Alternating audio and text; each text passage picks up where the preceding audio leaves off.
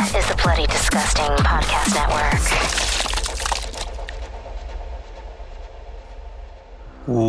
Welcome to Nightlight, a horror movie podcast. I'm one of your hosts, Prince, also known as Head Knight. Alongside me, we got David. Greetings. Greetings, Earthlings.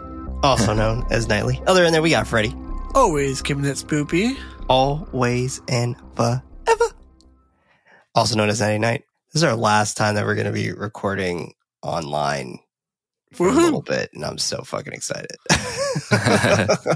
I'm so excited. But we're still a group of knights with an absolute love for film and a passion for horror. This is a podcast that takes a different horror film to break down, discuss the ultimate question. Why horror? So hit the lights, sit back, and let the darkness envelope you. You can support the show over at patreon.com/goodnightlife. That's not what they would. Yeah. By pledging on Patreon, you have access to this show ad-free and as early as Monday with the post-show. If you don't have any bucks to toss, don't worry. An episode is released every Friday on most podcast services around the world. Now, brand new month. Last month was amazing. Back in Black, that was fantastic. But now we get a little conjury, if you will. A little crones, if you will. We're about to talk about some witches because I am so excited to jump into this. This is spring equinox, which is celebrated heavily for the Wicca community. So shout out to our Wicca community. That's really pretty fucking cool. I only knew one person who was actually a practicing member of Wicca. Crystal? Yeah, Crystal. Yeah, shout out to Crystal. Super dope. And I haven't met anyone since, but she was very open about it, and it was really cool and fascinating to hear her talk about Wicca. So shout out to the Wicca community, because they're doing some cool shit. Shout out.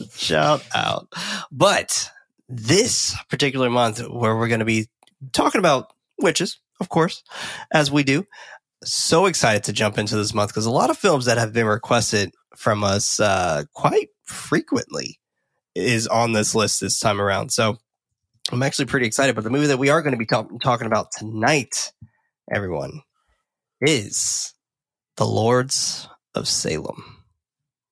First and foremost, thoughts. This is both you guys' first time, right? You want to go first, or should I go first? You may take the reins, my friend. Oh, okay. Someone. Okay. Yeah, it's hard. And it is wanted my to like first this time. movie. I did not like this movie. That's okay. That's okay. That is okay. This was probably the first one where it's like it was kind of a hard watch for me to finish this movie.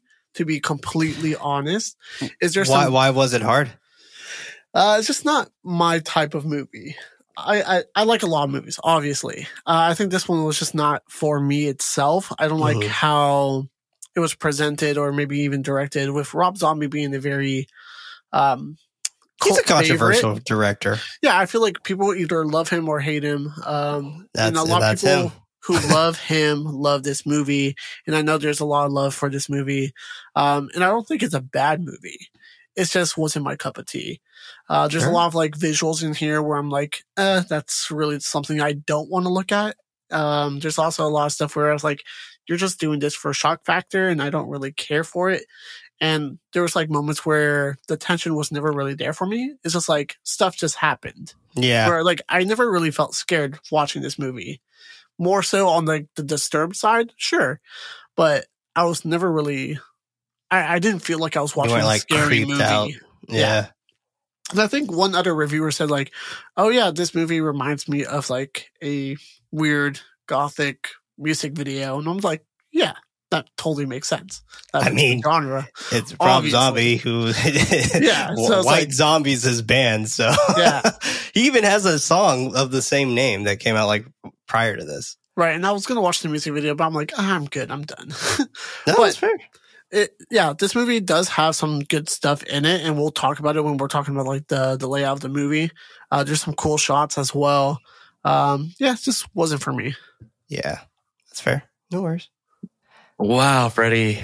I wish I had gone first because we're on the same page, brother. Like because when you said this movie wasn't my cup of tea. I was like, wow, that's how I was going to open. Right. This movie isn't my cup of tea, but I don't necessarily think it's a bad movie at all. Right. Just not for me, like you said. I think it has the most gnarly portrayal of witches I've seen. Like, I was scared of these witches, and I feel like that's complicated to pull off in a lot of horror. Where, you know, people are so used to witches, they're introduced to of witches at a younger age, right? Because Halloween or whatever, horror for kids as well. That's very accessible. But man, these witches of Salem, they were scary. I thought they were scary. I wouldn't want to cross paths with them. Exactly. You know, it's interesting, Freddie. You had used the description of this feeling like a metal music video, and I saw that very much towards the end. And when you said that, I'm like, whoa, that totally makes sense, because I had trouble kind of describing. Like, I saw what they were going for. What came to mind was like an art house film or something like that. Mm-hmm. But I think like gothic music video is a better way to describe it. Because I'm like, I know what they're doing. I know what they're trying to do. And I appreciate it. It's just, you know, it's not doing it for me right now. Right. I think there's a lot of great shots throughout this, especially when you emphasize on like symmetrical shots. The cinematography really shines there, and it has impact. Especially when it's like usually like a wide lens. And I think the use of architecture to create these grand moments are really great. Yeah. This movie definitely felt like a lot bigger than it is. Yeah, definitely. Yeah. There were some moments where I'm like, these are some cool ideas, but I want them to kind of go further, or the execution wasn't there for you. Yeah. Well, I like what you said. Like, you said it's like an art house film, and I felt like this was very much like an art house film with a simple story premise, so it was not really warranted to be there as so artsy as it was supposed to be. Mm-hmm. I was like, okay. It feels like it thinks that its story is a lot more layered than it may seem to be. And I'm not saying that to be like a diss at all, but right. Ooh, no. Yeah, but it could either be a very surface level story, or it could be a deeper story if you want it to be, which I think that's a compliment in itself. But yeah, I didn't think it was a bad movie, just not my cup of tea. And also, I've become more sensitive to like the gore factor, where I'm like, that baby got 10 legs. I'm just kidding. But why that baby got so many legs? Why that baby got so many legs, Doc? That all fair points. I'm 100% in the minority in this group because I love this movie. I think this movie is absolutely fantastic. And I honestly think it is Rob Zombie's best film, because I personally don't like Rob Zombie. I actually don't like any of Rob Zombie's movies except for this one. Oh, wow. I'm not the biggest fan of the Halloween reboot that he did. I thought it was super dark. Not the biggest fan of House of a Thousand Corpses. The Devil's Rejects is just okay to me. And yeah, this is the only one that truly speaks to me. I personally just think it's different from everything else he's produced, and it's so intriguing to me to see this film, and to even think about it in a way that like, oh, this came from Rob Zombie. Like that's odd. Like, you wouldn't know this was a Rob Zombie movie if it weren't for Sherry Moon Zombie, his wife, being in the movie. Yeah. But like I can 100% see why people do not like this movie, though. Like, and that's okay. Like, there's nothing wrong with disliking this movie. But I personally am just like, meh. You know, like maybe that's why I like this movie, because I've always go into this movie with super low expectations because it's Rob Zombie for me. And I don't like Rob Zombie. So that's just me. But I do enjoy this movie, and I enjoy how ambitious he was with this movie. And I agree. I really like that he just kind of pushed the budget as far as he possibly could, for what he had, because I know he mentioned that if he could have, he would have wanted to place this movie in the 70s, but the budget wasn't big enough for him to do that. He wasn't able to do that. And that's just I think that could have. Sorry to interrupt. I think that could have totally benefit like the entire 100%. vibe of this movie. Yeah. Yeah, no, I definitely agree. Oh, by the way, David, your mic got cut off like as soon as you started like saying something at the end there. Just a little heads up. Sorry about that. Nope, you're good.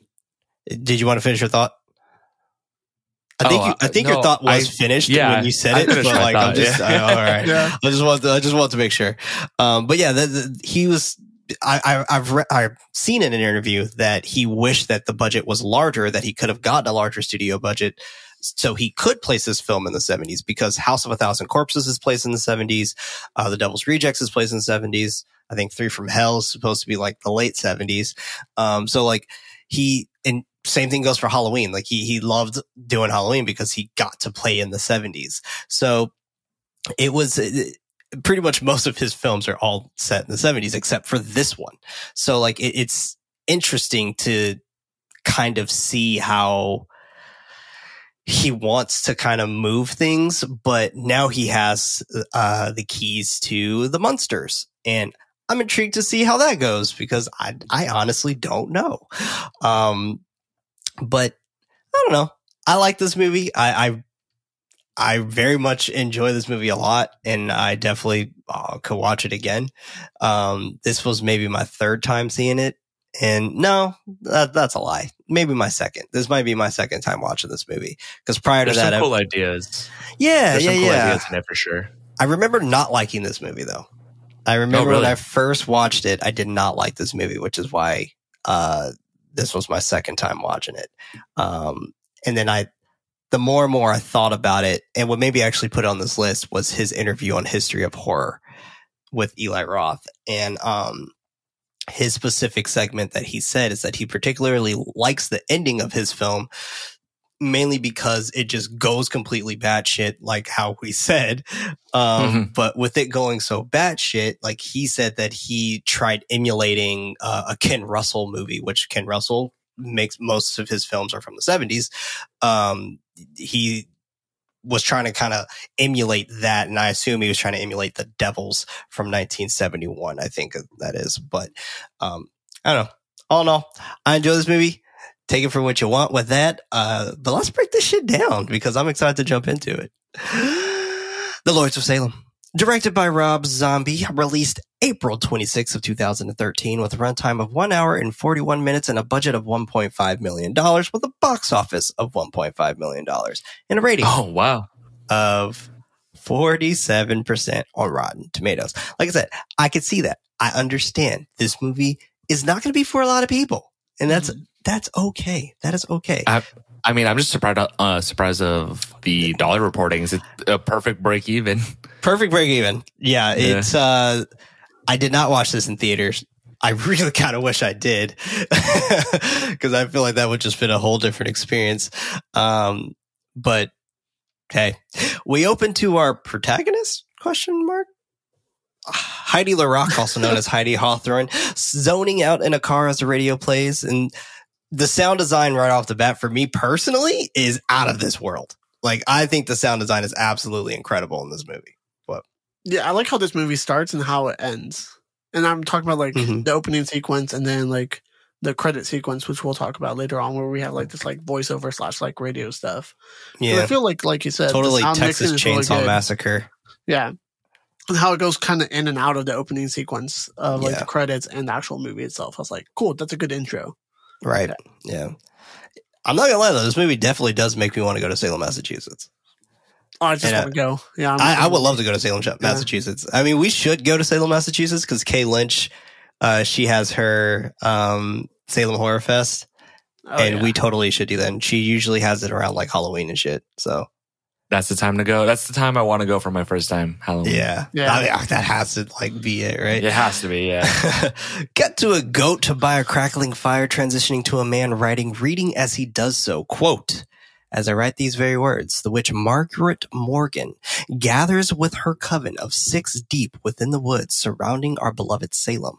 The blasphemous music echoes in my mind, driving me to the point of insanity. I, Jonathan Hawthorne, Swear before the eyes of God on this day of the year of our Lord, 1696, to destroy all persons which choose to pledge allegiance to the demon Satan and his spectral army.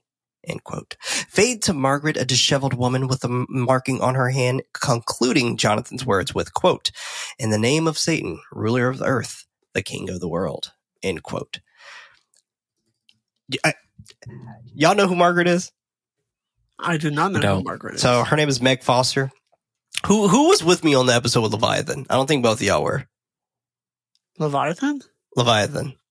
Yeah. I think Freddie was. Was it you, Freddie? Okay. It was the super 80s. It reminded us of Alien. Basically, yeah. Yeah. So Meg Foster was the crazy blue-eyed lady who was like in High Power or whatever, who was telling them to stay there. Yeah. Okay. Interesting. So yeah, that's her. Great touch having her in this movie. A lot of just like natural nudity in this movie too. You know, there is. It's just like, fuck it. I sleep naked. This is how I roll. She commands to open the gates of hell, wanting him to come forth. The rest of the coven chant as they hail Satan. They all swear to him, wishing away their hatred for Christianity. Margaret commands them to ready themselves to desecrate their false bodies and for them to show themselves. They rip off their clothing, maniacally laughing, wailing, and screaming. She tells them, quote unquote, all together as they chant their desecrations, laughing, hugging, and dancing around the pit of burning fire. Title card to the next to the goat, excuse me. And then Monday. Back in the present day in Salem, Massachusetts, Heidi is asleep naked in her bed, startled awake from the alarm clock radio playing.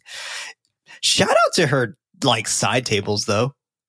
Her side tables they're like are glowing lights. Yeah. What? Cool. That was so fucking cool to me. Actually, her whole apartment was really cool to me. Like, I have astigmatism, so it would really bother me. That's fair. Like, I probably would definitely have it off when I'm not in bed, or when I'm in bed. But yeah, like I thought they were super neat. She turns it down before putting on her glasses and slowly puts on some clothes. She greets her dog, and I think her dog's name was Toby. I didn't write it down. I think it was Toby. I think so. She greets her dog, commanding him to go into the kitchen as she sluggishly goes into the bathroom. Moaning and groaning at herself in the mirror before using the toilet, Heidi grabs the paper in the hallway, spotting a silhouette of a nude woman that resembles Margaret down the hall. She wonders if the woman is the new tenant, mentioning that she lives in number 2. The woman slams her door. Heidi shrugs it off before heading back inside her unit. Heidi takes her pills while reading through the newspaper and listening to the news. The landlord, Lacey, is checking her mail, greeted by Heidi coming down the stairs with her dog, joking about Lacey renting out apartment 5, but she hasn't rented it out. Heidi comments that she just saw the tenant 10 minutes ago. Lacey reiterates that there isn't anyone inside there, but Heidi is sure that she saw someone standing in the doorway, sharing her experience. Lacey comments that she will check it out before giving Heidi's dog some snuggles and kisses. I don't blame her. The dog was cute as fuck. Heidi says her goodbyes as she takes her dog out for a walk. Okay, this whole first 5 minutes of this movie. At this point, I'm in. Okay, so right off the bat, we're like creaked with mystery. It feels like a ghost story.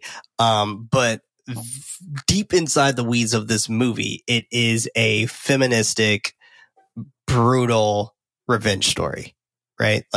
This movie is definitely kind of just men suck. I mean, it's interesting because we only have technically one person physically dying in front of us besides the witches, but that that's pretty much this movie, is that men suck. And to me, that's what I'm getting out of the metaphor of this movie. But while doing so, Lacey goes upstairs, checking on apartment 5's door. Heidi walks into the night before we meet with some spiraling psychedelic shit for Heidi's radio station. WIQZ. They go through their hosts, Herman, Whitey, Salvador, and Herman Jackson, and also Heidi, cutting to them listening and watching a music video for a super heavy metal band. This was so intense, but so up my alley. I was just like, okay, I dig it. Why not? Kind of runs with Ghost. Sure. Heidi jokes that she thinks she is starting to like it. Salvador chiming in about his mom losing her virginity to that song. All while they're talking about this in front of the vocalist. That's true. Admittedly, this movie is kind of funny. Like it's a very humorous movie. Because I like how Count Gorgon was just like, what the fuck? These fucking assholes. It's funny that you brought that up because I do think a lot of the dialogue is comedic. Yeah. At a certain point, it like switched for me where it's like it went from comedy to like annoying, sadly. And I was like, oh, they just continue to do like the same jokes over and over again. Or like there's like weird sounds that come out of this movie where I'm just like, I don't want to hear it. Like it felt like when they were listening to the song, which we'll talk about, like the movie was that for me, it was like, oh, there's something disturbing about this, which I just don't like. Which I feel bad saying because, you know, I don't want to like shit on this movie at all because I actually really like the scene too. And I like the dialogue the guest says next. And that is very creepy and very scary. So I was like, cool. At this point, I'm still in with the movie. Right. Yeah. No, I see where the gripes are for sure. Like by any means, this movie is like not perfect, you know? So like, I definitely understand that. But no, I completely understand what you're saying on this as well. Super creative. I love the mind of Rob Zombie and what he was able to do with this movie. I do appreciate that.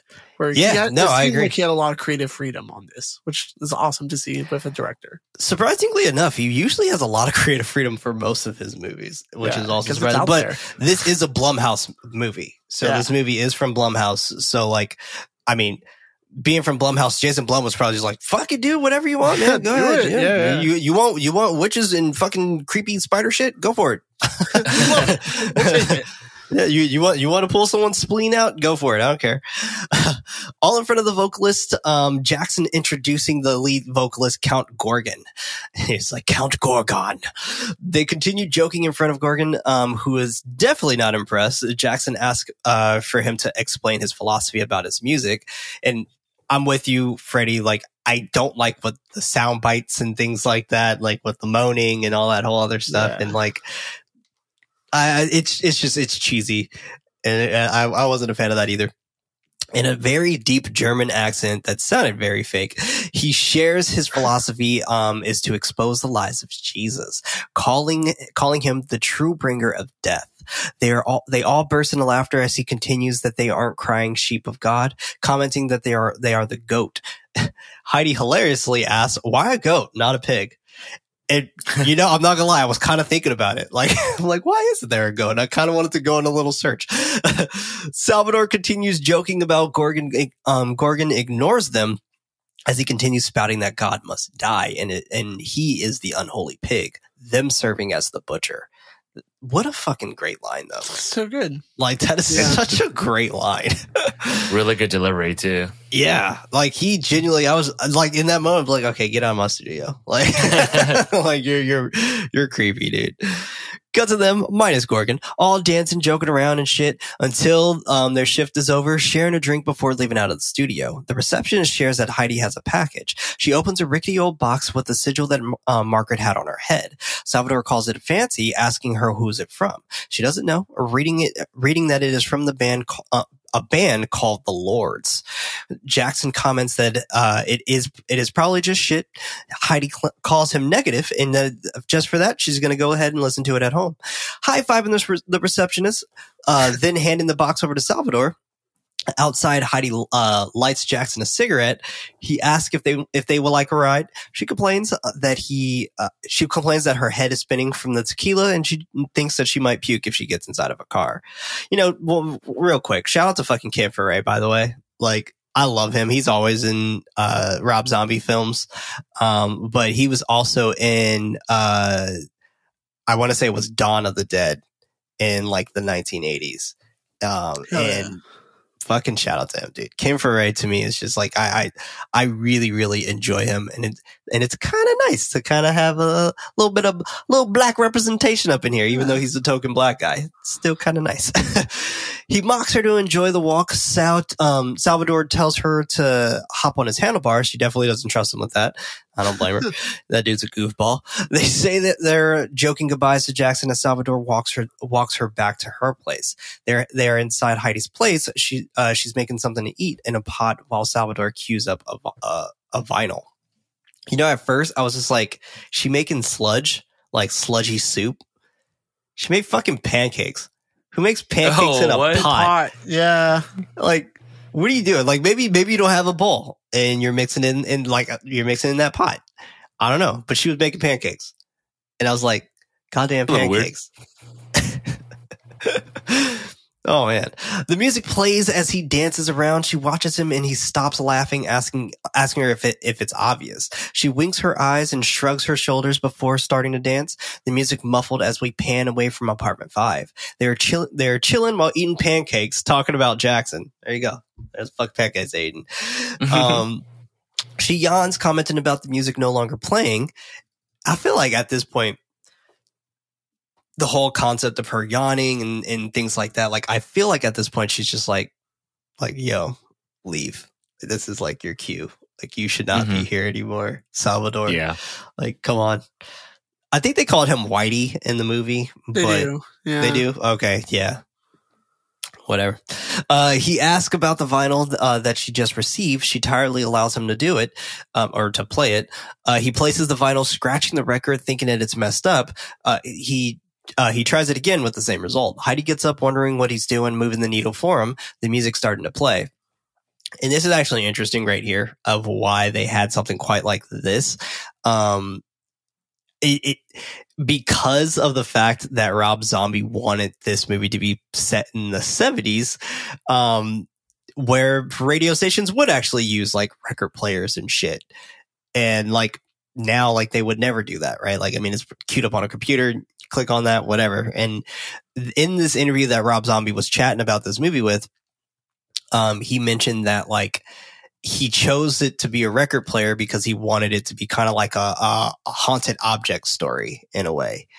And I thought that was fascinating. And I thought that actually worked for what he was trying to do for this particular concept, in my opinion. Yeah, I agree with you, because the presentation of like the vinyl itself in the box looks very menacing already. Like, it looks like something you shouldn't play. It looks something that's very old and relic-y and low-key demonic. It has a symbol in the dead center, which just looks fucked up, and now it's playing weird sounds. But this entire part, I was like, I'm still in. This is like pretty solid. Fair enough. What about you, David? Are you in or out at this point? Right now, I'm still curious to see what's gonna go down. It usually takes me a while to get in unless something big happens in the beginning. Right, that's fair. Salvador thinks the music sounds fucked up, but Heidi becomes in a trance. And the music is so weird. And it's like that kind of rumbling, and it sounds like video game music that is like a modern video game. So like, this sounds like some shit that would be like God of War. He asks if she's okay, but she doesn't answer him. With her eyes closed, Margaret begins to speak. Quote, "Breathe this new world with a blessed spawn of your glory." End quote. Heidi grabs the back of her head. Quick cut to Margaret licking her fingers. The rest of the coven grabbing a woman by the face. Margaret stabbing the pregnant woman in the stomach and ripping out her baby. She speaks in tongues before licking the blood and filth off the baby, spitting on the baby sharply, commenting that it tastes vile and sickens her. She demands for them to remove this mortal, hideous creature, quote unquote, commenting that they have failed before continuously spitting on the baby. Goddamn. Yeah, this moment I was like, oh, this is going to be one of those movies. Yeah. When you said this is where it lost you? Yeah. I was like, this is the stuff that I don't like to see. Right. Like, don't abuse a baby.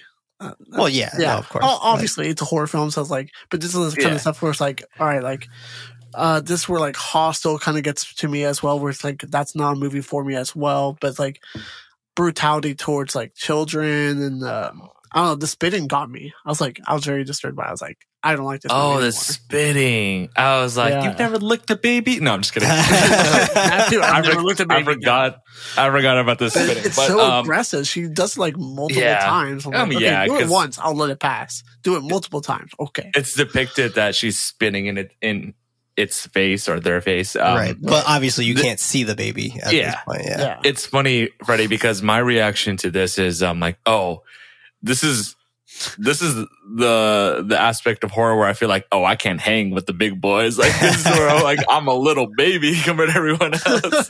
You're the one getting spit on. Okay, yeah, exactly. I'm the one getting like, this movie got me. I actually find this to be extremely important because it just shows you what they will do to get their lord back. Yes, right. Yes. Yeah. Like, and I find this to be honestly what this reminded me of. This reminded me of what you said, Freddie, on the Halloween episode of when Michael Myers' first kill was a kid. Like, this is what that reminded me of because of like it shows you that the depiction of them was just pure evil, and they only had one mission and one mission only. And I get what you're saying. Yeah, like of course, the subject matter in itself is very disturbing, but it's supposed to be, right? I mean, that was Rob Zombie's point. But don't get me wrong, I totally agree. It creates the line of what we're trying to achieve and setting the stage, right? Yeah, and showing how gnarly this is going to be, right? And how gnarly these witches are. And I think that's how I was able to open the show with like, dude, these are the scariest depictions of witches I've ever seen before, and that's tough. But like, this is a very good way to create that vibe of how people may have felt about how scary witches were back in history. Right. In America. Or just history. Women. Right. Because that was the thing. Like in the Salem witch trials, it was just assumed because these were women who, and a lot of them were kids as well that were killed. Like teenagers. Yeah. And some were even like children. I think the youngest person that died, was 7. Oh, that's crazy. Yeah, so like it was fucked up of how these men were so afraid of these women. And I feel like that's why I find this particular portion so important because of the fact that like to me this sets the whole stage of the movie. This whole scene right here. This is the whole setting. And I don't know. I agree with you though. Like, yes, this is disturbing. And yes, it is fucked up. Absolutely. But like, I think this is what truly sets the stage of what we see as their motivation to kind of continue forward. That's fair. Totally.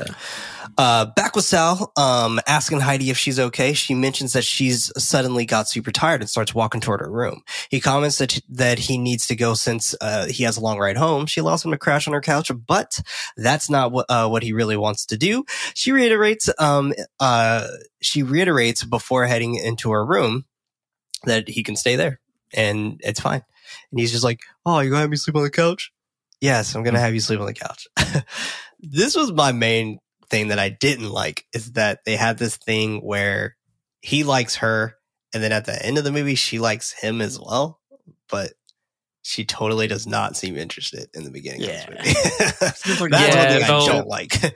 It felt inconsistent. It felt like they needed to have some love struggle, but it didn't really land its mark for me. Right. Yeah. They never really have a true connection until towards the very end of the movie. Right. And it's like, and it was so lame.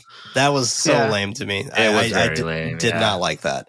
Heidi finishes up some toast. I think it's toast. Then heads down the hall. Margaret's standing muddy and naked in her bathroom. Heidi not taking notice. Tuesday. Heidi is listening to music as she walks down the street to her AA meeting. A man's VO, or I guess it's an anonymous meeting. It might be a DA meeting because I think she was a drug addict, not a alcoholic, if I remember correctly. Excuse me. A man VOs about his mom being a drug addict, but it attracting him, gosh, I lost my spot there. But it attracting him, and he knew that he would have to try it for himself. Him not being the person to learn from other people's mistakes. Heidi is inside the meeting, continuing to listen to the man with a group of other people. They all get up, Heidi thanking him. Cut to the radio station, the three joking around about dairy and gluten.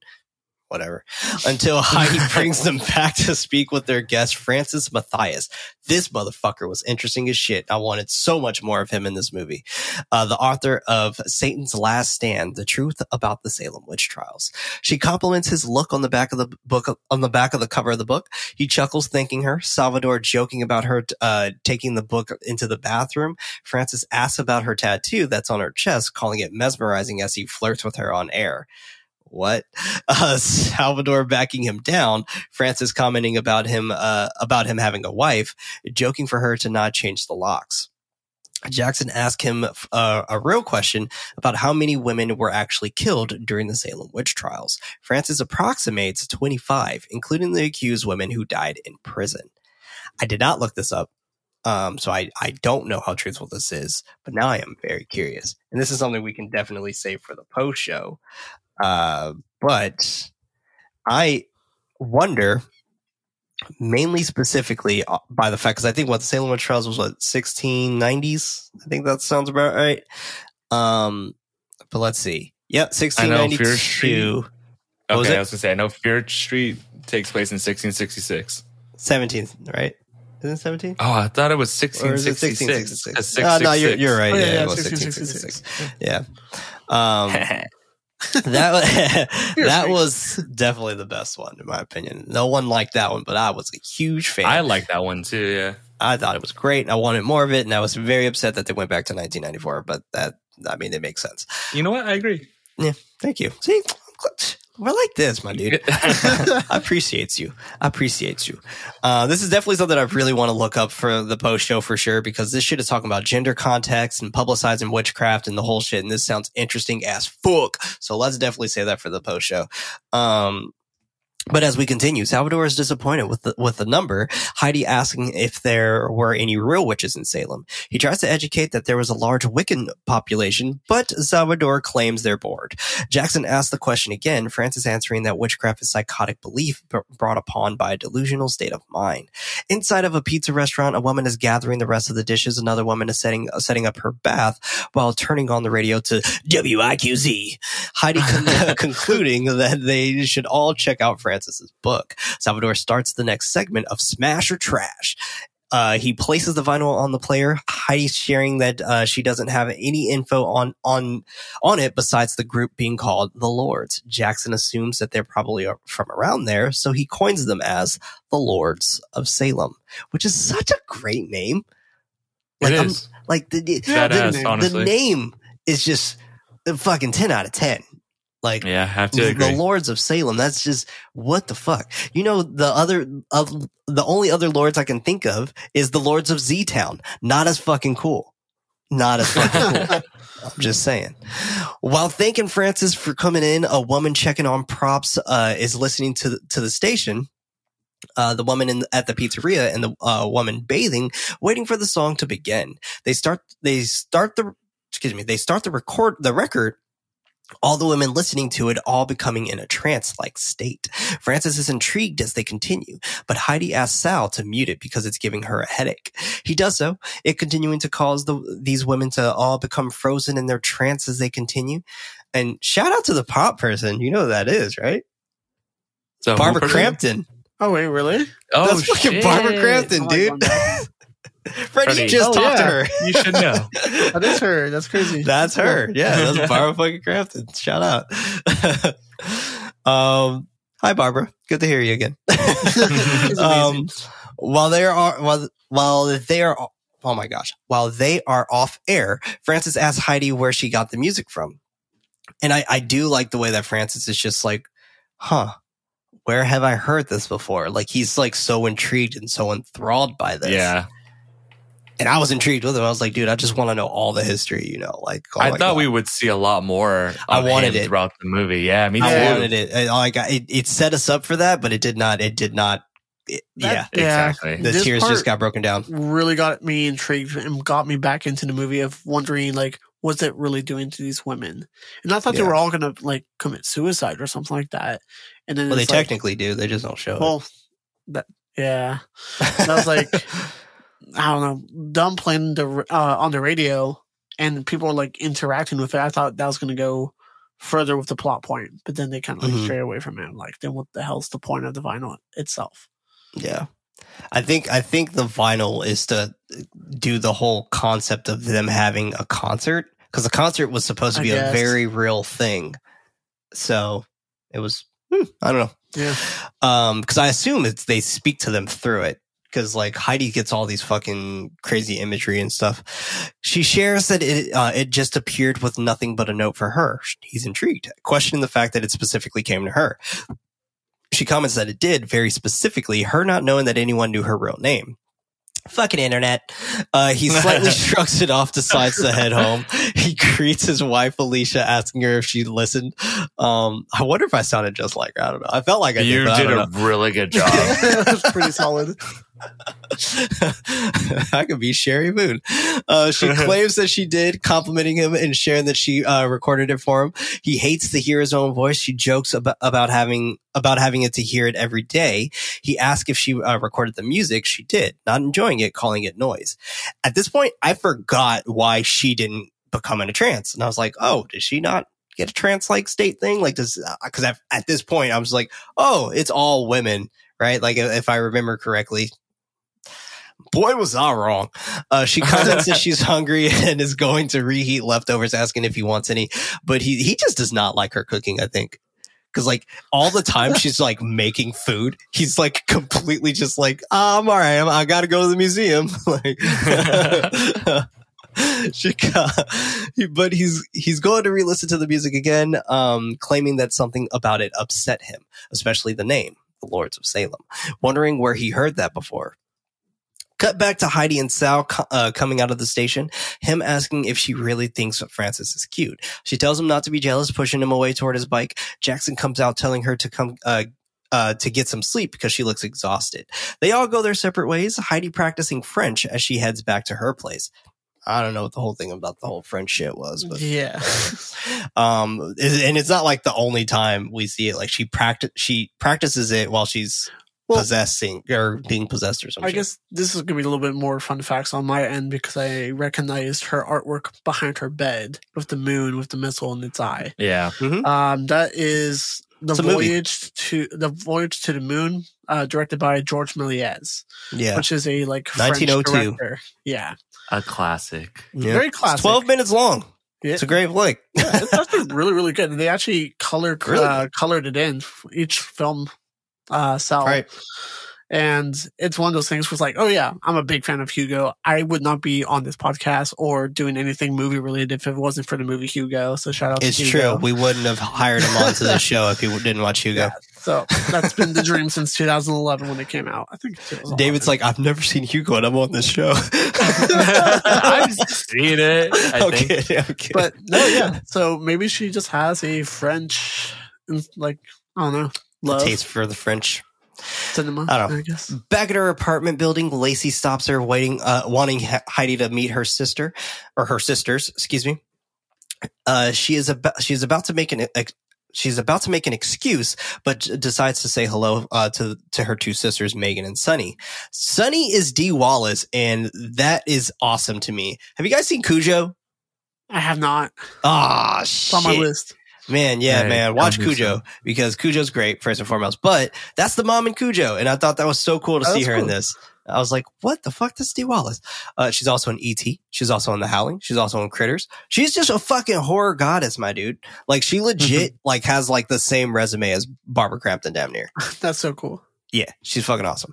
But anyway, as I continue, Sunny wanting her to join them. Lacey also wanting her to as well. Heidi agrees, but she has to feed her dog first. They all claim that they'll wait. That was very creepy. Heidi goes to open her door, the light swinging back and forth in front of room 5. She doesn't notice going inside her apartment. She claps for her dog's attention, turning on the light in the kitchen, and a scary ass dirty nude Margaret is just either floating or standing on something, staring at her. Wow. She still feeds her dog though. Yeah, she's floating. Yeah. It seemed lifeless, like almost like a doll. I was really staring. It was like a mannequin or something. Like she did not move. Yeah. She wasn't even like staring at her. She's just like staring out. Yeah. I would have loved some movement there. Yeah, I would have loved some. I don't know, actually. It is pretty creepy to just not see it move, though. That's true. Yeah, true. It kind of reminds me of, what was that movie we watched? It was the Spain movie. God. It was Terrified. It reminds me of the boy in Terrified who sits at the table and he's not moving. Reminds me of that shit. She's having a drink she feeds her dog, promising that she will be back. She's having a drink with the women. They all cheers before taking a sip. Heidi asking the two what they do. Sunny is a self-help guru. Megan simply claims that she reads. That's like read books. Like Heidi doesn't understand. Lacey chiming in that she's a great palm reader. Sunny sharing that she sees things extremely deeply. Heidi claims that she's never gotten her palm read before, thinking it to be some sort of scam. Megan agreeing that those neon sign shops definitely are. I think she says like neon sign gypsies or something like that. Lacey instructs Heidi to give Megan her hand, Sunny giving a look of concern. This was interesting, where like Sunny was just like, "Yeah, I think we're pushing too hard. Like she just met us. Like, let's not do this." Like, Megan takes her hand, starting her palm reading that the hand and brain are one. A quarter of the brain being devoted to the hand, asking her if she knew that. She didn't. Megan continues educating about the lines being formed at a subatomic and cellular level, that being the lines of her life. She asks for Heidi's right hand. Sunny still giving Lacey concerning looks as Megan continues that the right hand is the hand of the future. Heidi wondering if that is also the lifeline, but it is the line of fate, that being the only one to concern Megan, claiming that the length of her life is inconsequential, it being what she does with her time that matters. Heidi mockingly asks what her destiny is, Lacey interrupting that it reads her fate, not destiny. Heidi wonders what the difference is. Megan shares that you can premeditate the outcome with destiny, but fate leaves no choice, it being predetermined by forces other than themselves. Heidi officially feeling uncomfortable, also Freddie, not wanting to know. Megan continues that she needs to make peace with her subconscious desires. Sorry, I had to swallow in that moment. Heidi doesn't understand what desires. Megan claiming that to be the wicked thoughts burning inside her head that makes her aroused. Continuing that the darkness in her soul is the only reason she exists. Heidi comments that she will make peace with that later, excusing herself to go back upstairs. Lacey gets up, apologizing for Megan's behavior. Sunny blaming it on her being drunk. Lacey whispers that she's embarrassed and that this is not what she had planned. Heidi tells her that it is fine as she wishes her a good night. Lacey closes the door behind her, Sunny mocking Megan about having another drink. Megan laughs, thinking it went well. Lacey annoyed by her being so intense with her doing the readings. It would have been funny if Sunny would be like, "I fucking told y'all, like this shit was way too fast. Like y'all need to slow it down." Damn, she lives here. Like, well, why are we rushing? Like, very eager. In the hallway, an apparition of Margaret walks into Heidi's apartment. Heidi is trying to sleep with the TV on, but she wakes up coughing. She gets up, putting her glasses on before turning off the TV. She grabs a bottle of water out of the fridge, chugging it, hearing her dog outside barking in the hall. He's scratching the door to number 5. She goes to get him, taking him back to their place. The door to 5 creaks open. Heidi looking back at the red glow inside the room. She cautiously approaches it, immediately bathed in red neon as she enters inside the room. She continues moving inside, the door shutting behind her. Inside, a red neon cross hums on the wall. She holds her hands up to it, a creature growling behind her she doesn't notice, continuing her trance as she holds her hands up to it. Quick cut to a fiery hell, the creature moving toward her. She slowly lowers her hands. I fucking love the scene. Not gonna lie to you. I love the scene. I think the wanna scene hear is why. so great. So one thing that I really like about the scene is that the whole neon cross symbolism aspect for me speaks volumes, because one, the cross is red to simulate, in my opinion, to simulate burning, that you're burning the cross. And as for me, I'm thinking that as another blasphemous act on Christianity or God. And I find that to be so fascinating that she's worshiping this cross in such a way that she's not even aware of it. It's, to me, I absolutely love this scene. Yeah, that makes more sense. That little detail makes a lot more sense to me, because she was perceiving it as to be like a fire almost, right? She was putting her hands up and getting warm from it. So that actually helps me understand that moment a lot more. Yeah, I have to agree with that, because they have, like, you know, you can see the steam or humidity off the ground when it's very hot out. It has that effect on the screen. And I was like, that's kind of cool. I really like that. And I love, like, the shot itself looks really gorgeous to look at, even though it's very haunting. I agree. I had a tweet, I think, of this photo, or of an image of this, a screen cap of this. And it was one of those tweets that went viral, because it was like with a whole bunch of things. I was like, I think I said more films with strange worships, and it was like this with Black Cloak's daughter, Bliss, and I think it was The Devil's Candy was the last one that I had. But yeah, fucking shout out. I feel like the thing I didn't like what happens next is that they didn't really savor the moment. They just move on very quickly into like a new imagery, and it just jumps into something else. I'm just like, oh, they should have just stayed there and just called that for that night. I feel like they just added too much afterwards, but we'll talk about that. No, that's fair. I feel like that's what this movie just does, though. Yeah, I feel like there's no sense of there's just it's a sense of urgency, though. Right, that's the thing. Like the movie, it's an hour 40. It's not that short. No, but yeah, it moves definitely quick through these scenes where I'm just like, you should spend a little bit more time. I think I had problems with its pacing, maybe. Because I do like a lot of stuff that's in this movie. It just feels very rushed. You like the imagery in this movie. Yeah. There's a lot, but you don't of like the pacing of how they show the imagery. That's fair. I get you. I'm following. I got you. Yeah. We're linked. The door opens back up as on its own. Heidi hypnotically moves out of the room. A woman whispers, quote, "Sister, feel the earth. Taste of the air. Do you hear? The sound of the cloud and the scent of the wind all becoming one. The horrors of the deceivers are gathering around us." End quote. And honestly, I'm not gonna lie, y'all. I mean, this shit can definitely be in a fucking song. like this, all of this is just definitely lyrical of how it's written.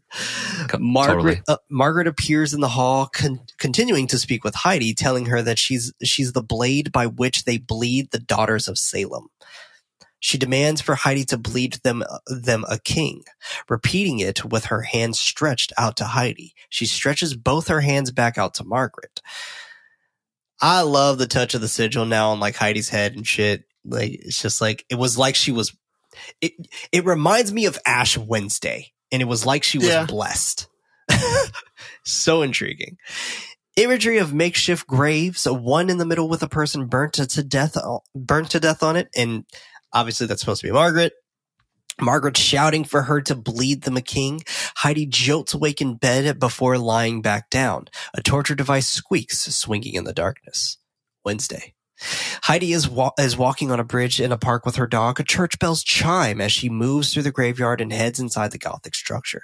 She has a seat on the pews. Pew pew! Locking around the room. A priest comes out, kneeling before the statue. She turns around. She greets him. He goes up to her, asking why she's in there. It's like hella rude how he asks. He's like, "Why are you here?" Like, yeah, I thought the same thing. I'm like, what are you doing in here? I'm like, damn. She doesn't know. Sharing that she was just walking by with her dog and decided to come inside, asking if that's okay or if they're closed. And she's like, "Is that okay? Are you guys closed or something?" It's like, "No, we're never closed for Jesus." Asking if the priest mentions that they're never closed because it's always open and ready to listen. He sits next to her. She comments that she needed to sit and think. He admits that this is a nice place to just come and sit. And she agrees as her head bows. He touches her shoulder, commenting that she's very sad. She's a very sad girl, then starts rubbing her back.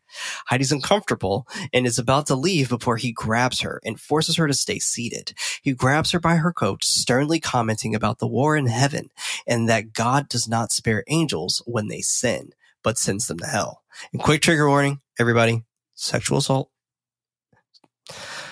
He unzips his pants, forcing her head down, calling her out of her name, and that he's the only one who can save her. He continues spouting all this frantic religious shit while he orgasms, spitting out blackened goo with an upside down cross now painted over his head. Heidi wakes up, the priest sharing that she fell asleep. She runs out of the church. Whoa. Yeah, it's caught me off guard. Yeah. Big time. Whoa. Also very interesting, too, that caught me off guard because he forces her down at first, but then she just continues on her own. Right. So I was very confused. I'm like, what is happening? Because your dick would have been big, no, dude. Yeah. I also picture this as her accepting her fate. Where for her, the whole concept of this is for her to be impregnated. And it's like, to me, after we get the whole concept, or not the concept, but after we hear Margaret say, bring us a king, feed us a king, we have these moments of where they're technically, and it's fucked up to say this, but it's technically foreplay. What's happening. Mm-hmm. So we see things gradually getting more and more and more, I guess, detailed with how her sexual acts are presented in front of her when there's someone she actually wants to be consensually sexual with, which is Salvador. But she's has to bring the spawn of Satan into the world. So it's all of these very heinous and disgusting acts that are happening to her in order for her to be impregnated. So it's interesting, but like I picture this as being a metaphor for foreplay. Heidi smokes a cigarette outside the church, spotting a strange looking man walking down the pathway with a goat. He whispers that they've been waiting for her before disappearing. She takes another drag, the man reappearing and walking past her. Cut to Francis grabbing a book. And now this for sure was just a jump scare for jump scare's sake. Like this 100% did not need to be here. Cut to Francis grabbing a book off his shelf called The End of the American Witch. The cover of this fucking is so chilling to me. Like she's like hanging on the branch and I'm just like, wow, who would print that as a children's book? He flips through, finding the journal passage from Jonathan Hawthorne, quote, "Be in this day of the 27th day of September, 1996, Margaret Morgan." End quote. Cut to Margaret being transported in the locking torture chamber to a pit of fire.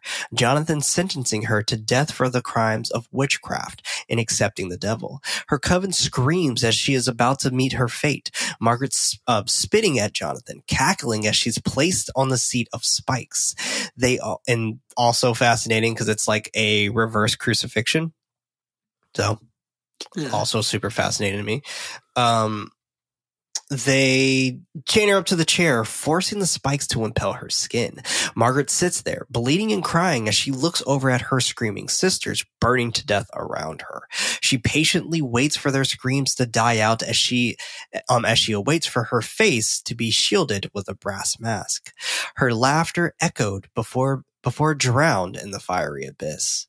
Back to Francis calling for his wife. Alicia is taking a bath. He asks for her to play some music for him. He goes up to her, asking her to look at the passage inside the book, sharing that the book has the last remaining pages of Hawthorne's diary, referring to the witches as the Lords of Salem, and that Heidi says that the music she received came to her from the Lords. Alicia starts playing the tune that was on the record. Francis playing the record.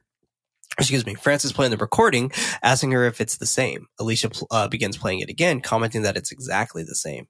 He thinks it to be odd, but she doesn't think so, assuming that someone has probably has the same book and copied the name and the music. He asks for her to play it again. She does. Meanwhile, Heidi heads up to the studio late in the middle of the show. She's sluggish as she sits down to take a message from our sponsors. And we're back. Because she is not taking a message from our sponsors. Instead, she wondered what she missed, and everybody's just like, fucking everything, Heidi. Like, we're literally ending the show in 5 minutes, and you just got here. She can't like catch a break. This poor lady. It's a rough week. It's a rough 3 days. It's a rough 3 days for her. Oh man, Jackson. I do like the timeline though, because that to me explains the sense of urgency that we're feeling with these edits. Because as us, we're feeling like, oh yeah, like there's so much more movie left for us, right? Yeah. But with the fact that like this is only happening in like a span of 5 or 6 days. Yeah. Mm-hmm. So with all of that being in my mind, like there is some sense of urgency actually here in the background. Yeah, which there's a lot of like, a lot of scenes that happen within this 1 week. There's a lot of stuff that happens in her life where it's just like, damn, she went through a lot in a short period of time. Yeah. I do like the fact that most of it happens in her sleep. And That's it true. feels like it's real. But I really like that. Jackson shares the news about the Lords coming to Salem for one night only, and they all have the tickets, commenting that the show is free, and it's like a stack of tickets that they have, and he's like, and the show is free, and you can get them here. WIQZ. Sal starts playing the record again. Jackson introducing the song as the Lords of Salem. It begins playing out to Heidi becoming more and more sweaty as she zones out. Flashes of the witch's ritual. The way they have her sweaty is so interesting to me because it looks like it's like Sherry Moon Zombie has never sweated a day in her life or something. The way that they like perspirate like beads of sweat on top of her forehead. I'm also super curious on why they keep playing this song because like if it was a good song, like sure I get it, but like everyone's like, damn, this thing sucks. But here we are playing trash. I guess it was a smash for them. I don't know. Third day in a row. Here you go, everybody. Cheers. She begins coughing and gagging before running out of the room. Sal follows her as Jackson stays behind, upset, slamming his fist on the table. Why you mad, bro? What you mad about? Like, why are you so upset? I thought he was in on it. Honestly. I was like, dude, really? No, I mean, I'm kind of kidding, but I was like, he keeps playing the music. Where'd he get all these tickets from? And now he's upset that she didn't stay to listen to the music. I'm like, is something happening here? He's like, God damn it. I almost got her. One for you meddling kids. Heidi is in the bathroom sobbing in the stall. Sal knocks on the door wanting to console her, but the door is locked. She continues sobbing on the floor. Cut to Heidi back in her apartment, fidgeting with the skull wind-up toy. Rats releasing from apartment 5. The toy stops. She stares at it as the rats infest the halls. Thursday. Francis meets with his friend AJ Kennedy to speak with him about his book. AJ wonders if this is research for a new book. Francis suggests that it could be, but he's just trying to track something down. Mentioning that that a couple of days ago, when he was promoting his book at WIQZ, he heard a piece of music by the Lords of Salem. Thinking that it seemed a little odd, doing some research and finding it in his book. AJ guesses the diary of John Hawthorne. Francis wonders if he has a complete diary. He doesn't, but he read it in depth, sharing that Hawthorne was obsessed with Margaret Morgan and her coven of 6, dubbing them as the Lords of Salem. Francis wonders why he was so obsessed with them. AJ scoffs that he thought they were hiding out in the woods around Salem, making the devil's music to possess the women, the women of Salem. Francis gathered with Hawthorne, eventually killed them, wondering if there was anything else. AJ mentions the curse of Margaret Morgan. Francis doesn't understand. AJ laughs, continuing that the final sections of the diary is rambling nonsense. Apparently, during the execution, Margaret put a curse on the women of Salem. Quote, forever deaths of the daughters' daughters. End quote. How do you think of shit like that? Like the daughters. Yeah. Like just that is so fucking cool to me. The connection of like the legacy of your ancestors. Women. Yeah. And as you see, like the men don't matter in this story. No. Which is why like I feel like Sal and Jackson were just written off so very fast, like toward the end. Yeah, with Jackson's the guest, right? Who's doing all the discoveries. No, that's Francis. Oh, sorry, Francis. Francis's character reminds me of the character from Mama, the guy who was like doing all the discoveries and looking into the situation, trying to solve the mystery. Yeah, the they doctor both served the same fate at the end. Where it's like, what was your entire mission in this movie? And I'm just like, oh yeah, you're exposition for us, the viewer, to learn more about what's really going on. And that's like he's a plot point. He's a plot point for the viewer to understand the history or the connection between everything, because otherwise, if we didn't have that character, we would have not gotten the story of why everything is happening and why she's connected to the story itself too, which I felt was a little too hard driven, because I don't know, it just felt weird. Mm-hmm. I feel like you make a really good point, Prince, where like it really focuses on the women in the story, and like the characters that are men, they're irrelevant. They're not going to come and like save the day or like right. Be the driving force against a woman. It's really emphasizing on the power dynamics between women themselves. Right. Agree. Yeah, the men are just exposition. That's it. Yeah, that's it, and that's all. That's all they're needed for.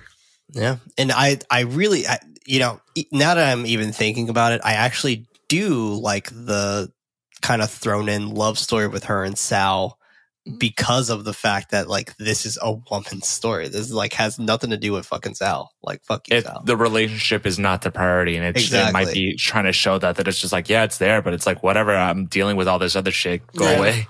Yeah, exactly. But I don't know. The ending makes me wonder though, because I don't know. It can be seen in a whole bunch of different ways. Yeah. We'll definitely talk about that, because the ending is so fucking bananas. Calling Hawthorne's bloodline the vessel that the devil's child would inherit the earth. He laughs, but Francis stares at him in shock. Cut to Heidi at Sal's place. She shares that she was going to lose it at her place. He gives her some tea as they continue watching an old film. She continues looking at her cup, saying "what?" as he clicks his tongue. He doesn't understand. She mentions that he always makes that sound when something is on his mind. She claims that she's clean, thinking that's what is on his mind. He brings up her behavior at the station, calling it freaky. She places the tea down that he doesn't know the half of it, thinking the Lord's record is fucking with her. About to share what it does to her, but she starts coughing up blood. Sal calls for an ambulance. When Heidi looks up at him, 3 no-face surgeons are standing next to him. She tries to warn him, but the figure touches him, his eyes fading to white as he hits the floor. They slowly approach her. Heidi screams as they grab her, holding her down on a medical table. And so fucking amazing to have the TV dialogue actually crank up louder to kind of be the driving force of this scene, where there's a line in there that stuck out to me the most, where it's, quote, eyes burning with the sight of the tormented, end quote. I'm like, this fucking movie is just metal as shit. Like, yeah, it really is. They cut to her. They cut into her stomach, pulling out a string of a screaming fetus. She jolts awake, sobbing as she tries to gain her composure. She takes some pills from her medicine cabinet, scarfing the whole bottle down. Goddamn. She begins to cry as she rocks back and forth, the painting in her bathroom pouring out blood as someone whispers her name. Like, she literally is just like, there's no relaxation at all for her in this moment. It's just like, it's pound for pound, constantly just revving up more and more. At night, Heidi walks up to the red door with, oh wait, hold on. No. At night, Heidi walks up to a red door with skulls on it, banging on the door, handing someone a wad of cash in exchange of drugs. Friday. Back at her apartment, she smokes some drugs while practicing her French. That's what it was. She was smoking crack, I think it was. Yeah, I think so. Yeah. Someone knocks on her door, but she's high as a fucking kite and lies down instead. They continue knocking. She turns the music off, stumbling as she checks to see who's there. Lacey and her sisters are standing outside with scones and tea. She opens the door, greeting the women, Lacey thinking that she needed company. You know what I don't like about the depiction of drug addicts in film?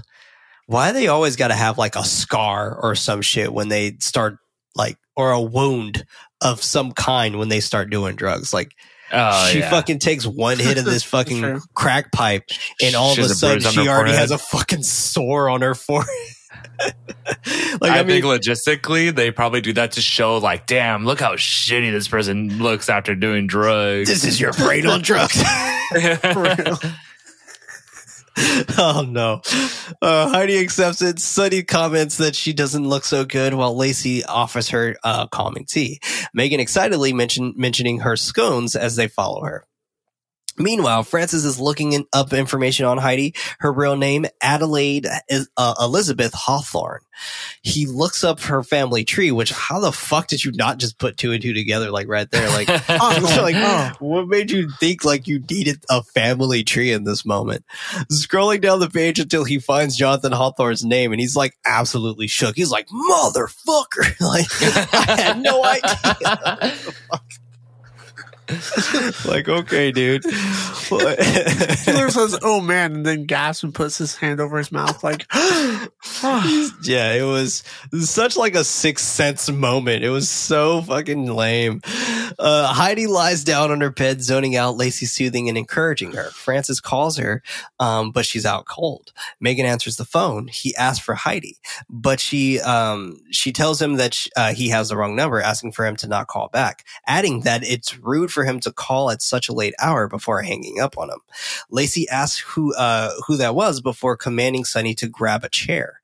They are all standing in the hall with Heidi sitting in the wheelchair, her dog barking and trying to get to her from the bathroom.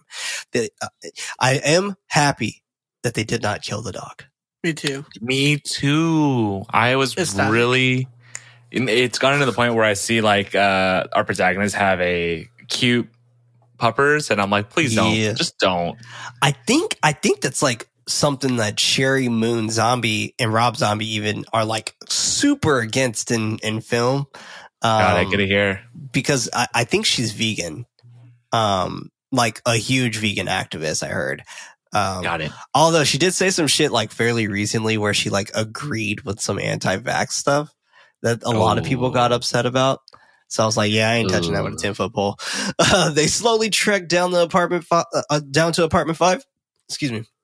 As Lacey prays for their father to give them the venom, filling them with his essence. Once again, another really cool line. Like, fill us with your venom. Like, what the fuck? Who thinks of this? Like, what are you talking about? Lyrical, like you said earlier. Right. It's extremely lyrical. They all continue their ritualistic chant on blaspheming God. And they're pretty much just repeating the chant from the Sixth Coven or whatever they call themselves. They all, wanting to have Heidi break free and have the devil entice her. They all raise their hands as they compliment Satan. Lacey draws the sigil on the floor, the door opening up to them. They lift Heidi up from the chair. She stands and slowly walks into the beautiful Gothic room. Her face now painted white with the sigil on her forehead.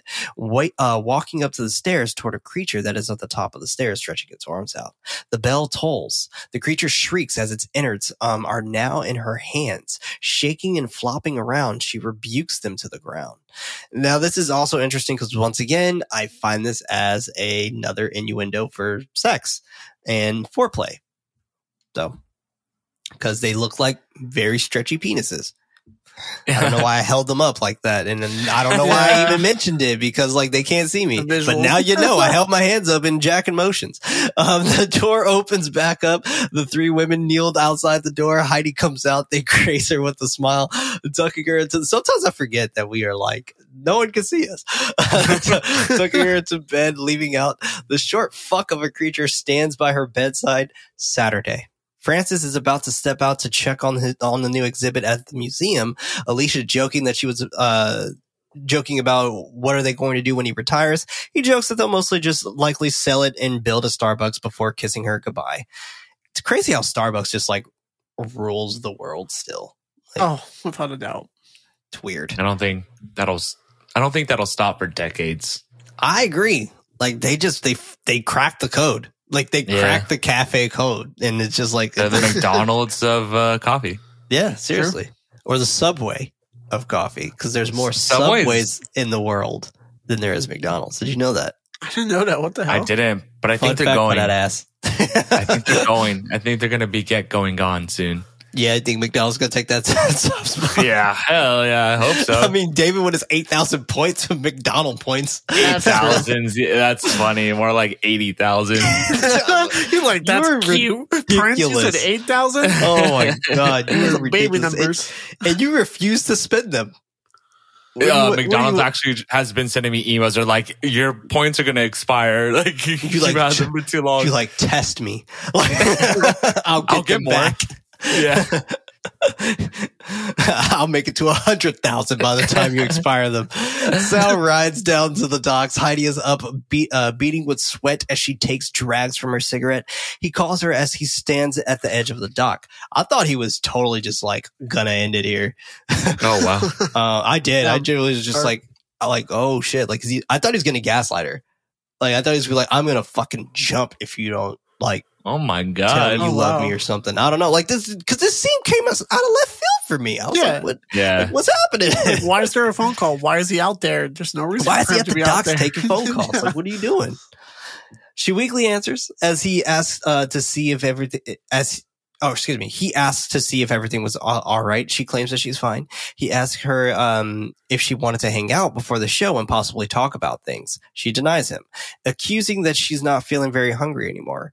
He asks if they can go to the studio together. She claims that she can get there on her own, about to tell him bye, but he doesn't want her to hang up the phone just yet, sharing that he's there for her whenever she needs him. She already knows. Then telling him bye one last time.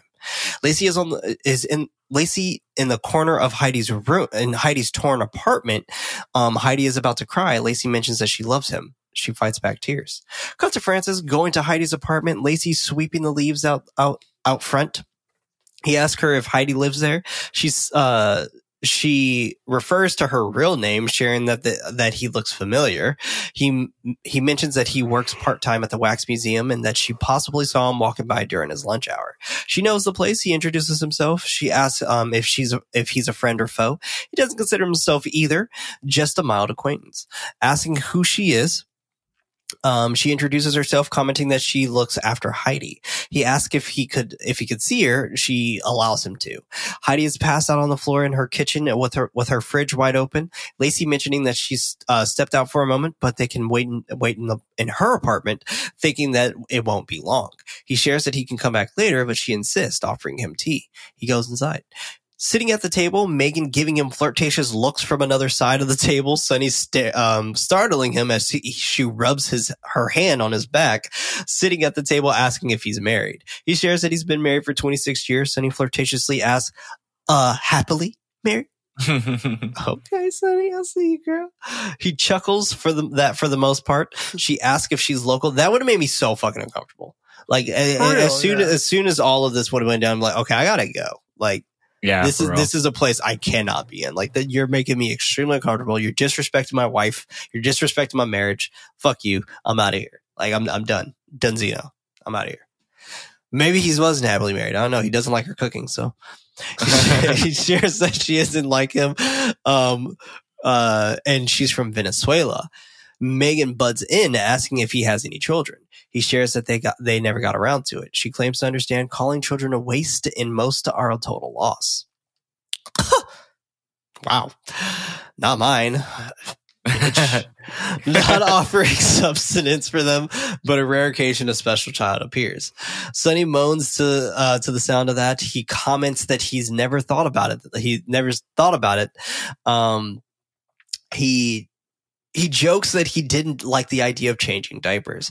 Lacey comes into the room telling him not to mind Megan and that she lives in her own bubble. Why is she just like always throwing shade at Megan? Like Megan looked like she was ready to beat her ass. She's like, I'm getting tired of this shit. Like, I'm the leader now. Fuck you. I'm the one who reads palms. Like, she asked him what was so important for him to rush there to see Heidi. He shares about the record that she played on her show the other night. She asked him what record may that be. He answers that it is from a band called the Lords. Sonny rubs his arm, telling him not to take this the wrong way, asking if he's a little too old for shit like that. He laughs, admitting that he is, sharing that he was a guest on the show. Lacey asked for him to get some sugar. Lacey asked for Sonny to get some sugar. Francis, still not realizing that he's actually in danger, continuing to just share some information, wanting to share information to Heidi. She continues that he strikes her as a man that would mind his own business.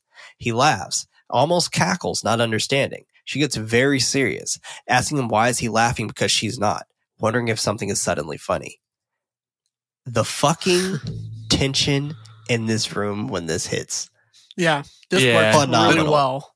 This worked phenomenal. So good. I wasn't feeling the tension here. The deliveries felt very off to me. Yeah, it felt very forced. I thought she fucking nailed it. I thought Lacey nailed that in this moment. I think this scene is like the scene I like the most out of the entire movie, to be honest. Interesting. I felt the tension. Wow. I was like, she literally switched moods to like, yeah, we're all laughing and flirtatious to like, did I say something that's funny?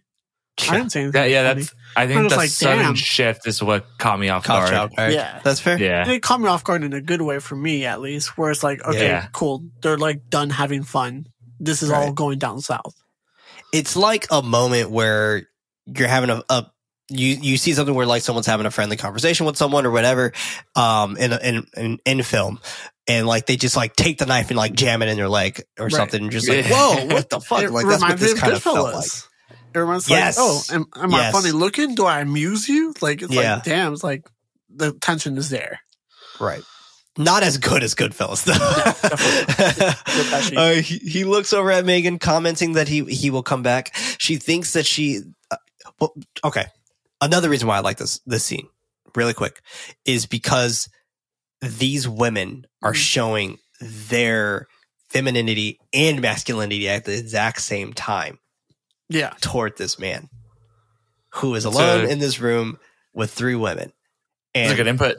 They are flirtatious and being very feminine with their flirtatious acts and things like that. And then it's a subtle shift of just pure, kind of like a masculine kind of vibrato that she feeds into him in that moment. It's just like, I'm the fucking big bad wolf and you are a pig in my house. You know what? I wonder if like one of the sisters earlier like mentioning like, oh, you know, how happily married are you? Like, that could be seen as trying to swap the gender roles there. Maybe as well. Yeah, definitely maybe. He looks over at Megan, commenting that he will come back. She thinks that he came there to get inside Heidi's head, fucking her brain, and she even uses it quite in a literal sense as well, asking if that's his reason for coming there. That's enough for him. He's about to leave, but Sonny smacks him in the head with a pan. He hits the floor. Lacey commenting that being good, Sonny agreeing that it felt good. Meanwhile, Heidi crawls on the floor and lies down, and assumingly that she can hear this happening underneath her. Francis wakes up from his blow, the three women standing over him. Lacey commenting about his book. Sonny mocks the book and John Hawthorne. Megan knowing his reason of being there to share these stories with Heidi. Lacey calls to Sonny. She sighs, picking up the pan, and she begins bashing him yet again. Heidi closing her ears and flinching at every blow. The three women stand over his bloody and bludgeoned body, calling him a waste and a pity. Megan hilariously asks if they would like to make a fresh pot of tea. Good for her. Cut to the hallway, a creature growling as lights sway back and forth. Sal pulls up to Heidi's place, walking into her apartment, the three women sitting in the stairs greeting him. And Sal upgraded. My dude had a car this time. Good for him. Good for him. When you see the car, you're just like, who is that? Oh, it's Sal. Wait a second. Would you just get that? Good for you, buddy. He greets them. I do like this scene of where he comes inside though, and they're all just sitting on the stairs staring at him. Yeah, I fucking love super creepy. I fucking love that scene so much. He greets them and is about to walk past them. Megan's stopping him. He mentions that he's going to get Heidi. She mentions that he looks nervous, asking if he is. He claims that he isn't and is about to continue up to the stairs, but Sonny stops him this time, asking for him to sit with them and they need to talk. He once again shares that they have something going on tonight. Lacey telling him to not allow them to get in his way and to take care of Heidi, and that she means the world to them. He continues upstairs, knocking on Heidi's door. She's passed out on the couch with her shorts slightly pulled down and a faceless nun watching over her. Whoa. Sal continues banging on the door, but no answer. Lacey comes up behind him. And I love actually this whole moment where she comes up behind him because she kind of blends into the environment. Like her dress matches the wallpaper. That's true. Yeah. You see that, Freddie? Oh. Yeah. It's kind of fucking cool, right? I really like how she just blends into her environment, and it makes me think that like, okay, we're completely like the plan is working. We're completely in the witch's den at this point. Heidi gets up, pulling her pants up, or answering the door, asking him why he's there, reminding him that she told him not to come there. She hugs him, sobbing into his shoulder. Lacey startling them, telling her that it is okay and that she can tell him to wait for her outside. She relays the message back to him even though he heard. He whispers, asking her what's going on. She pleads for him to wait outside, slam the door in his face. Lacey extending her hand for him to follow her. Quick cut to a theater with seats that are slightly filled by women. Meanwhile, Jackson is outside the studio in an alleyway waiting for Sal and Heidi. They walk into the alley. He comments that she looks like death. Sal tells him to chill and that they will talk about it later. Jackson wants to know what's going on. Sal assures him that they will get through this tonight, and tomorrow they will start dealing with this. Heidi walks away from both of them, telling them bye as she slams the door shut as she goes inside. And once again, at this point in time, no more men. We got one. We get Gorgon. He comes back. But like, that's it. Like this whole last sequence here is just all about the women. Yeah. Yep. And it's so fascinating. Curtains raise for the women inside the theater. The room bathed in a bright light. Heidi at the top row. The three women on stage kneel down and share that they are ready to bring their Lord's child into the world. In unison, they pray to Satan and for him to come to them and that they are ready. Heidi continues watching from the top, the coven appearing behind them. Margaret in the middle, welcoming the horrors of Salem, quote unquote. So fascinating. She continues that she can taste the stench of their ancestors rotting from the filth between their legs. She laughs, continuing that the blood of their death shall be the eternity of their resurrection. She calls out to Heidi, calling her the one that they've been waiting for. They've always have been waiting for. The tune of the record plays as they play it live on stage. So it is actually a live show. Good for them. The women all get up from the seats, approaching the stage. Heidi starts shedding from her clothes, the other women following her lead. She sways in a trance. Cut to black. Heidi is sitting on her illuminated bed inside the theater. In front of her, a trip to the moon poster. That's what it's called. A trip to the moon. Mm-hmm. The women all chant that they honor him through their actions and thoughts, and each day that they live upon the earth, they wish to grow stronger in wisdom and in their love for them, continuing that he is their father, teacher, muse, lover, and they have taken his mark. A loud screech pierces through, causing Heidi to cover her ears and writhe, and it's like legit piercing. Like, yeah, I had headphones in when I watched it, and I was like, okay. Damn. Like, this is a lot for my little baby ears. I think I was on speakers, so it didn't hit me. Yeah, I was telling you earlier, it's like there's a lot of sounds in this movie where I'm just like, I don't like this. It's like nails to a chalkboard. Oh, no. It's very interesting, too, because they use the trip to the moon stuff a lot, so I don't know the significance of it, because they do show this like hallway scene when they're talking about like everything that's going down. Mhm. They show another like a drapery of an image of like the girl that's on the moon and stuff like that, which is a still from that movie Right. as well. So I'm Yeah. just like, why choose that? So I don't know if you guys had any insight on that. The only thing I can think of is mainly because of the fact that like the moon is dark. Because like even if we think about the plot of that movie, and I'm thinking mainly of the ending of A Trip to the Moon. And I looked it up so I can read it back, but the astronomers run back to their capsule while continuing to hit the pursuing Selenites, and 5 get inside. The 6th astronaut uses a rope to tip the capsule over a ledge of the moon and into space. Selenite tries to seize the capsule at the last minute. Astronomer capsule and Selenite fall through space and land on the ocean on Earth, where they are rescued by a ship and towed ashore. The final sequence, missing from the prints from the film, depicts a celebratory parade in honor of the traveler's return. So I'm thinking that it's that part.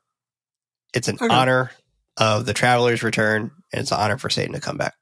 Okay, I could definitely see that. So that's what I'm picturing it as. Good call. Which, God damn it, that makes Rob Zombie a lot smarter than I expected. A faceless demon, and I mean, he's not to bash on Zombie. Like he definitely is. He understands his craft, and he understands what he likes, and he puts what he likes in movies. He's his own visionary. Right. Yeah. He's like, this looks fucking cool to me. I'm going to add it. And I respect him for that. I respect him for not trying to make movies for the masses, and he just makes them for himself. Yeah. I respect that. A faceless demon in a Catholic getup walks with a group of naked women wearing black animal heads down the hall. Totally reminded me of like Squid Games. A man speaks, quote, without exception, death will come to each and every one of us. The devils of the earth will rattle on our very coffins with cloven hooves.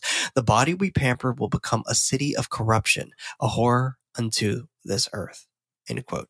The faceless demon sits around masturbating, Heidi switching spots with the main demon.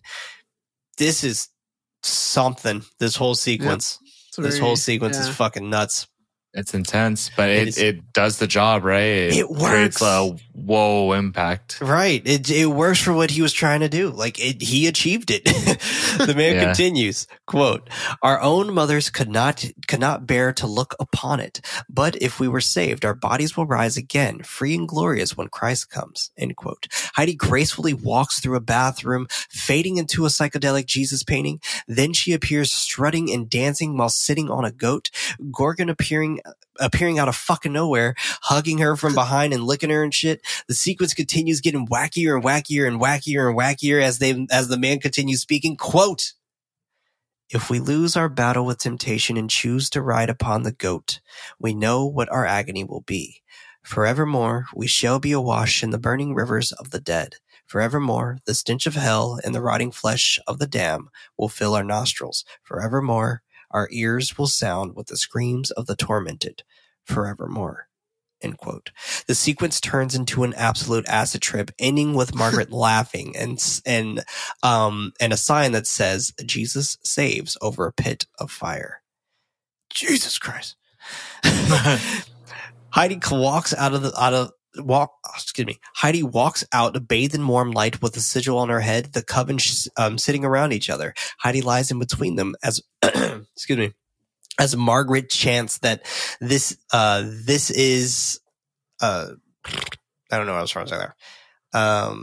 She was chanting so she can become the bread and the blood of revelation and revulsion.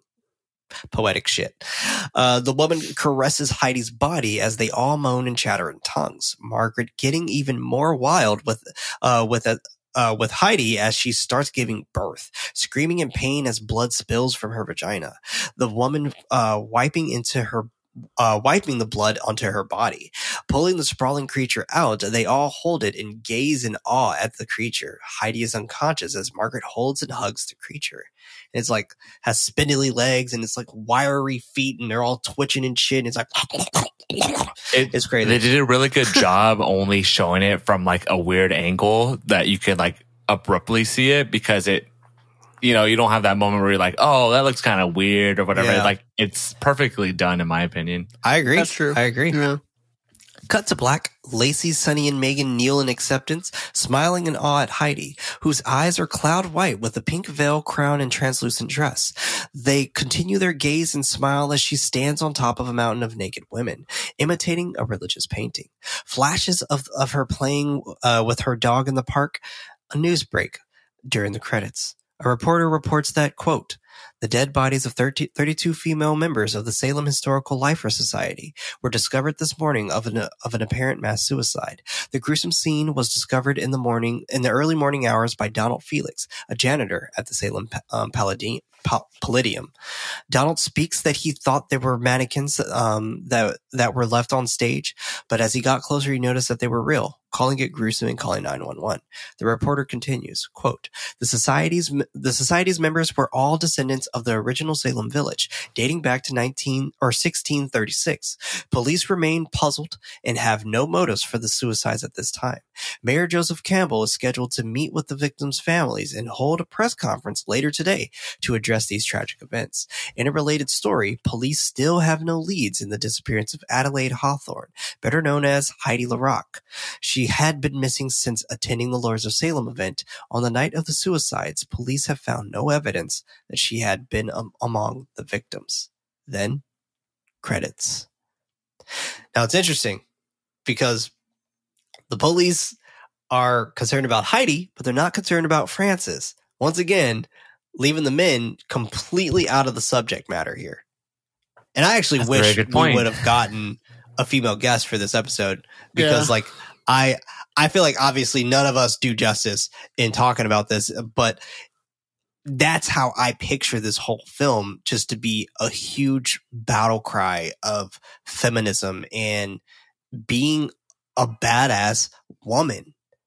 Like, that's what I picture this movie as. And for me personally, like, I dig it. Like, I really like the fact that they have this concept of how they're showing strength of being a woman in this film. I totally agree with you. And I think they do a good job invoking it because I think most would be able to catch on to that with this film because it's very apparent that, like, it's a very female heavy cast. So it portrays itself well that I think all moviegoers can probably pick that up. I agree. Yeah. Or I hope, I hope people can pick it up as well. And yes, Silent Night, dude does have a red rocket. But I got some movie facts for us here. Movie facts? First film or TV project that Sid Haig was ever cut from in his 51 years in the entertainment industry. Huh. Because I saw the cast list said Sid Haig was in this movie, and I could not find him to save the life of me. And that explains why he was not casted in this film. Rest in peace. According to Sid Haig, the actors were only given the parts of the script that featured their own scenes to prevent any leaks. Oh, I wonder what impact that had on acting decisions. Seriously. Yeah. I mean, all I know is Meg Foster fucking killed it. True. Like, she, like, embodied that role. Meg Foster describes working with Rob Zombie as an experience like no other in her career, comparing it to walking through a labyrinth. Whoa. It's quite a compliment. Yeah, that's a very interesting choice of words. Yeah. Rob Zombie wrote himself a novelization of the film along with writer Brian Evanson. According to Zombie, the novelization is based on the original screenplay, which differs significantly from the final script that he used in the film. Like I said, he really wanted this movie to be in the 70s. Right. Yeah. So I assume this definitely is played in the 70s. This was actually filmed in Salem. That's cool. That's really cool. Yeah. That's really cool. Rob Zombie has hinted at this film being a metaphorical and spiritual prequel to his Halloween films. Interesting. I don't see it. Yeah. Let's do a couple more here. The screenplay had a subplot about a film named Frankenstein and the Witch Hunter, a kind of Hammer Films exploitation that the characters of Matthias and his wife attend thanks to free tickets from the radio station. Rob Zombie shot this film within the film with Udo Kier, Camille Keaton, and Clint Howard, but all the scenes related were deleted from the final cut. Huh. Would have kind of been interesting. I would have been into that. Hey, you guys know what Hammer Films are? I don't know what that is. Okay, no worries. So Hammer Films I had no input. Yeah, no worries. So Hammer Films are super interesting. It's like either a group of folks who love them or hate them.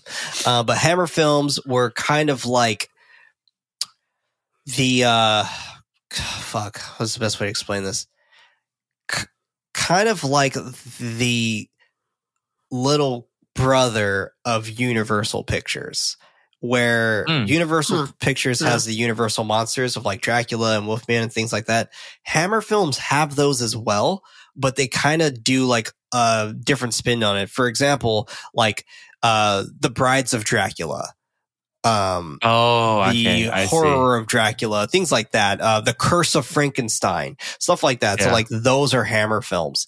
And they're intriguing. I personally don't mind them. I know a lot of people find them extremely cheesy, and they're really extremely cheesy, but I actually like them. I think they're fun. Let's get one here. Rob Zombie described this film as if Ken Russell directed The Shining. Okay. Interesting. Okay. Ken Russell's fucking amazing, but yeah. Goldie Hawn was actually considered for the role of Margaret Morgan. Huh. That would have been interesting. Yeah. I'm glad he went with Meg Foster, though. That's true. Because her eyes are still just so creepy to me. Let's do one more here. This one is going to end it all. Here we go. One of the real-life judges of the Salem witch trials was named John Hawthorne, pronounced Hawthorne. His descendants, the famous historical novelist Nathaniel Hawthorne, changed his name to be spelled like it sounds. Cool. Oh, interesting. I wonder why that is. Yeah, that's really interesting. Huh. I want to hear that backstory. Yeah, me too. Same. Oh, shit. An earlier cut of the film started in 1996. Oh. Imagine that. I wonder how different it would have been. Yeah. Now I'm intrigued. Anyway, let us know what you think about the Lords of Salem by WIQZ. But no, let us know what you think about the Lords of Salem over on Twitter at @nightlight_pod, and that's night with a K, or let us know over on Discord, because we have our own Discord now, and you can join, and it's in the show notes. So join it. It's growing, and it's fantastic. I feel like we get new people every week, and it's super fun to chat and just have a good time. You know what I'm saying? That's exciting. It's fun. Yeah, it is exciting. It's very exciting. There's a lot of talk in there of David. Yes. And David has commented once. Oh, trust me. I love see it. I know you see it. I know you see it. I know you're seeing them. And I'm just waiting for the day that David just like submits a whole paragraph and everyone's like fucking shocked. But the next film that we are going to be covering next week is a film that Freddie actually just saw recently. But we're going to be covering Suspiria, 1977. Very excited to dive into this one. Me too. But this was Nightlight, a horror movie podcast. I was one of your hosts, Prince, also known as Hen Nights. Alongside me, we had Freddie. Always keeping it spoopy. Always and forever, also known as Nighty Night. Other in there, we had David. Stay spoopy, everyone. Indeed. Also known as Nighty. Our efforts to get the show out is not enough. We need your help to spread us out to more ghoulish nights. Rating us with 5 stars is very helpful, but we would love for you to recommend this podcast to someone who would actually enjoy it. You can further support the show over at patreon.com/goodnightlife. That's not what that was. Okay.